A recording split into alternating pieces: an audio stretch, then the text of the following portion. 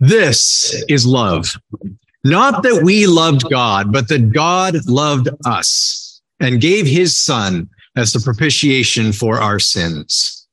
Grace, mercy, and peace be with you from God our Father and our Lord and Savior Jesus Christ. Amen. John's gospel does not cover quite as much as Matthew and Luke do, but each encounter in John's gospel gets full treatment. Almost half a chapter devoted to an encounter between Jesus and a nameless Samaritan woman at a well, Jacob's well. So who is this woman?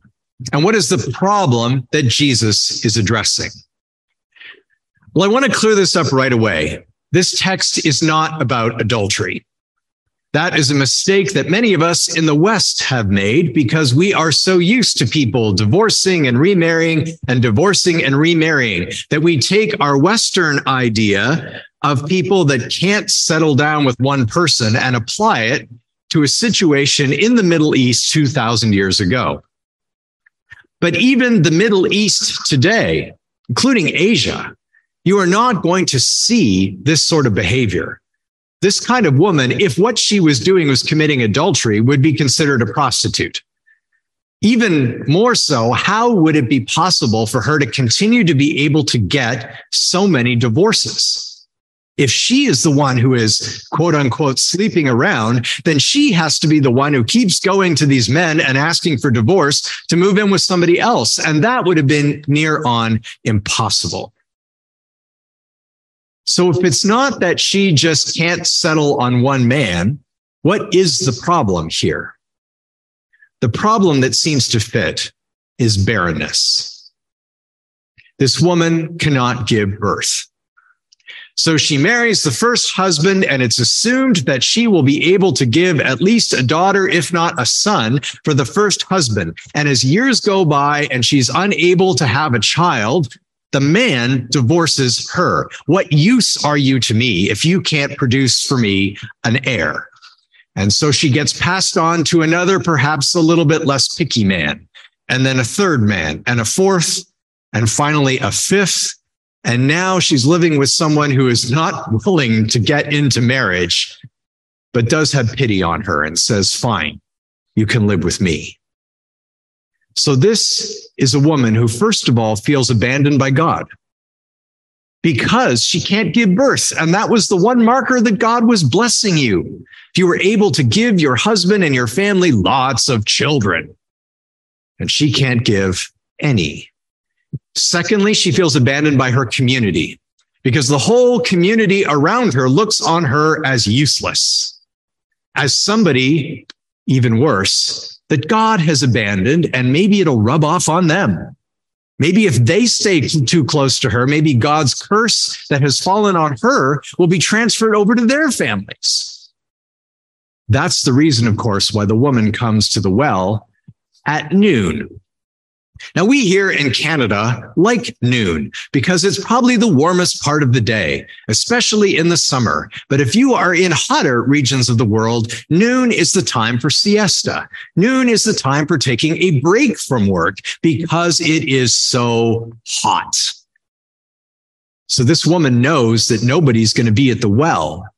She can go there by herself and leave by herself without facing the derision of the other women in the city or village. She also feels then abandoned by God, who she has tried to worship at Mount Gerizim. She has worshiped faithfully there, as was the practice of the Samaritans, the descendants of the northern tribes of Israel who rebelled against Solomon's son, splitting God's people into two groups. A northern kingdom that worshiped at one mountain and the southern kingdom that worshiped in Jerusalem in the temple. So this story is about a woman who has been truly abandoned in her own thinking by men, by her community, and by her God. And in the midst of all of that abandonment, coming to the well to draw water by herself, she sees a man there. And not just any man, but a Jewish man from the southern kingdom. who have no truck with the people from the north. They are dead enemies. Jews have no conversation with Samaritans, the old text says. They do not talk together. They do not get along. In fact, Jews will walk out of their way to not have to pass through Samaria to get from Galilee, Jesus' home area, to the capital, Jerusalem.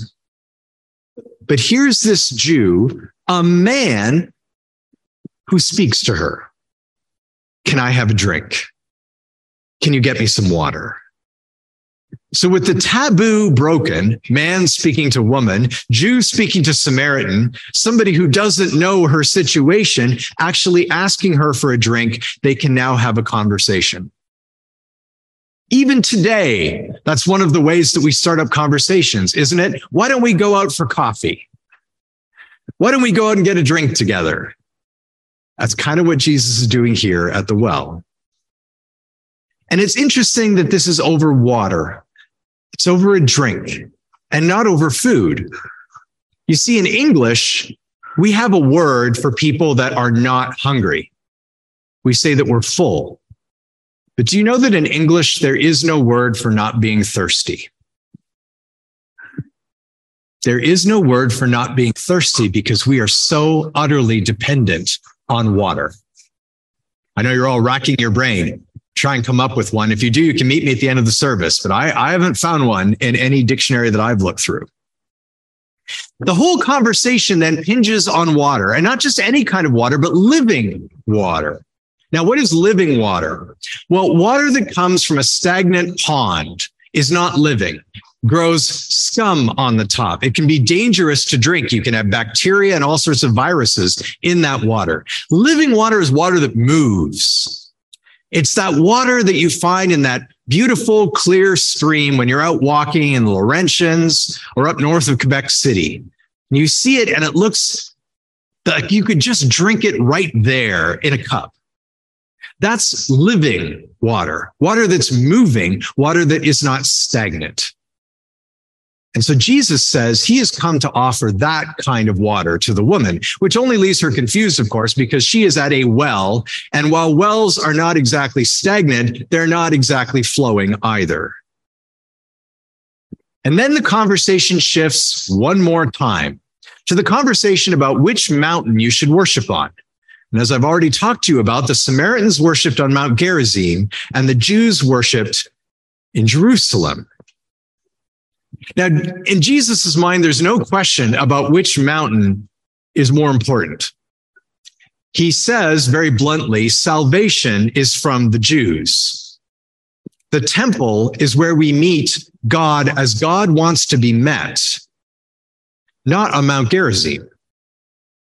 Now, this goes back to the age-old question, where can I meet God? Surely God is present everywhere, right? We can meet God on Jarry as we're walking along. We can meet God in Marché Jean Talon. We can meet God on the metro. We can meet God on the mountaintops or while we're canoeing on a river somewhere in Quebec.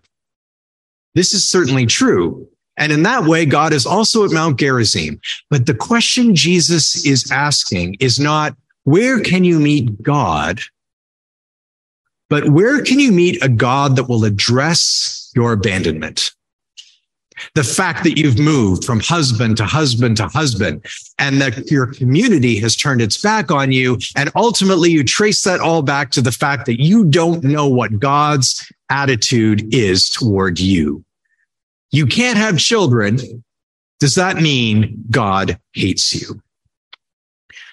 This text then is ultimately about our theme for Lent. God's love in Christ. God's love shown at the cross, that this is love. So how does Jesus address this? Well, ultimately, abandonment is all about sin, as most things are. We as human beings feel cut off. We feel cut off from each other. We feel misunderstood. We feel like even our friends don't get us. We feel like our parents don't understand us. Our kids don't listen to us. The government doesn't take into account the things that we need and want. It just seems like the list goes on. And we start to feel like that woman at the well, like we've also been abandoned. And to make ourselves feel better, we actually try and create other groups that we can cut off and say, well, at least we're not them. At least we're not from that country. At least we're not from that religion. At least we don't speak that language. To try and make ourselves feel connected somehow, to make ourselves feel better, to make ourselves feel maybe not quite so abandoned. Well, at least my group loves me. And so we try and justify ourselves before the world. Well, at least I'm wealthier, or I'm faster, or I'm smarter, or I'm cuter, or I have a better job, or I come from a better country, or I speak a better language, or my kids are better behaved than theirs. Look what their kids do during the meal. Or my parents have more social status. Look at the kind of jobs that your parents did versus mine. But no matter how much we try and justify ourselves to give ourselves a place in society by doing all of those things, the waves of the sinful world keep crashing over top of us. Suddenly that wife or husband that you've committed your life to out of nowhere seemingly comes and says, I want a divorce. You think you've been doing so well at work and your boss calls you in and says, I'm sorry, I have to let you go. You go from being a doctor or an engineer, a well-respected lawyer in your home country to delivering food with Uber in a country that's not your own. To all of us in those situations, Jesus brings this word of promise. I will speak to you. I will sit with you at the well at noon. I will offer to you, no matter what you've tried to do to justify yourself, I will offer myself in its place. I will offer my cross as your justification, and I will make you into a new family that will never abandon you. And secondly, I will teach you of a God who, even when everything seems to be going wrong, you can be certain still loves you.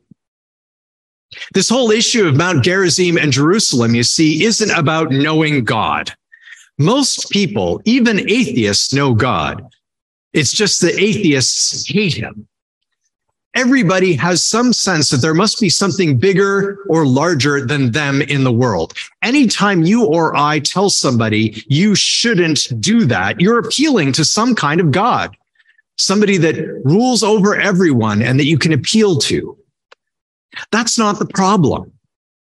The problem is what kind of God, and can you be sure, certain, and stake your life on the fact that he loves you, that he cares for you, even when everything seems to be going wrong. 500 years ago, Martin Luther understood this problem. He lived in a culture where everybody knew God, but what kind of God was he? He seemed very capricious, sometimes even hateful and unjust. And so when Luther was trying to explain the Christian faith in one of his teaching books, he wrote this: we would never recognize God the Father's favor and grace were it not for the Lord Jesus Christ, who is a mirror of the Father's heart. Apart from him, we see nothing but an angry and terrible judge. What the Samaritan woman saw in her life. But neither could we know anything of Christ had it not been revealed by the Spirit. These three articles of the creed of faith therefore separate and distinguish us Christians from all other people on earth. Non-Christians, whether they are followers of native religion, Muslims, Jews, false Christians, even hypocrites, even though they believe in and worship the only true God, nevertheless do not know what his attitude is toward them. They cannot be confident of his love and blessing, and therefore they remain under wrath and condemnation, for they do not know God in Jesus. The Samaritans knew God. That wasn't the problem. They knew God. In fact, they claimed it was the same God that Abraham, Isaac, and Jacob worshipped.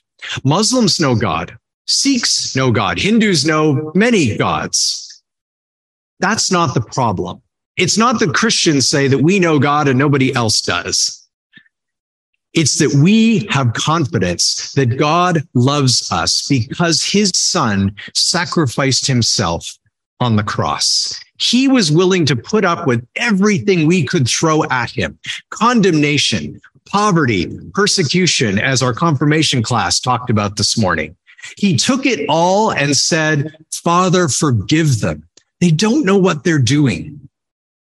And as they nailed him to the cross, he handed off his mother to another disciple to look after her, concerned even to the end with how those he loved would be looked after. And the very last word he said was not, "Father, wipe these people from the face of the earth." It was not, "Father, crush these people underfoot and show them how unjust they have been to me." His last words were, "It is accomplished. From now on, sinners know that we love them. We have redeemed them, and they can be ours." I want to finish with one quick little interesting note. John, who writes not only John's gospel, but 3 letters and the book of Revelation, loves numbers. He's very excited whenever numbers come up, which is why Revelation is filled with numbers. 12 of this and 7 of that and 10 of the other thing. Now, the number 7, as I drill into people who are in my Bible studies, is the number of divine perfection, of completeness, of rest, because it's made of the number 4, which is the number of creation, north, south, east, west, and the Jewish number for God, which is the number 3. 4 plus 3 makes 7. Now look at this Samaritan woman one last time before we leave her behind for today. She had had 5 husbands, and now she's living with her 6th man, but there's a 7th who is speaking to her. There is the perfect man who has come to give her living water. There is the perfect man who has come to show that God is with us. That man is Jesus, who is the Christ. So the woman said to him, "I know that Messiah is coming, he who is called Christ. And when he comes, he will tell us all things." Jesus literally says to her, "I am the one speaking to you, the one speaking to you this morning, who loves you even to the point of death."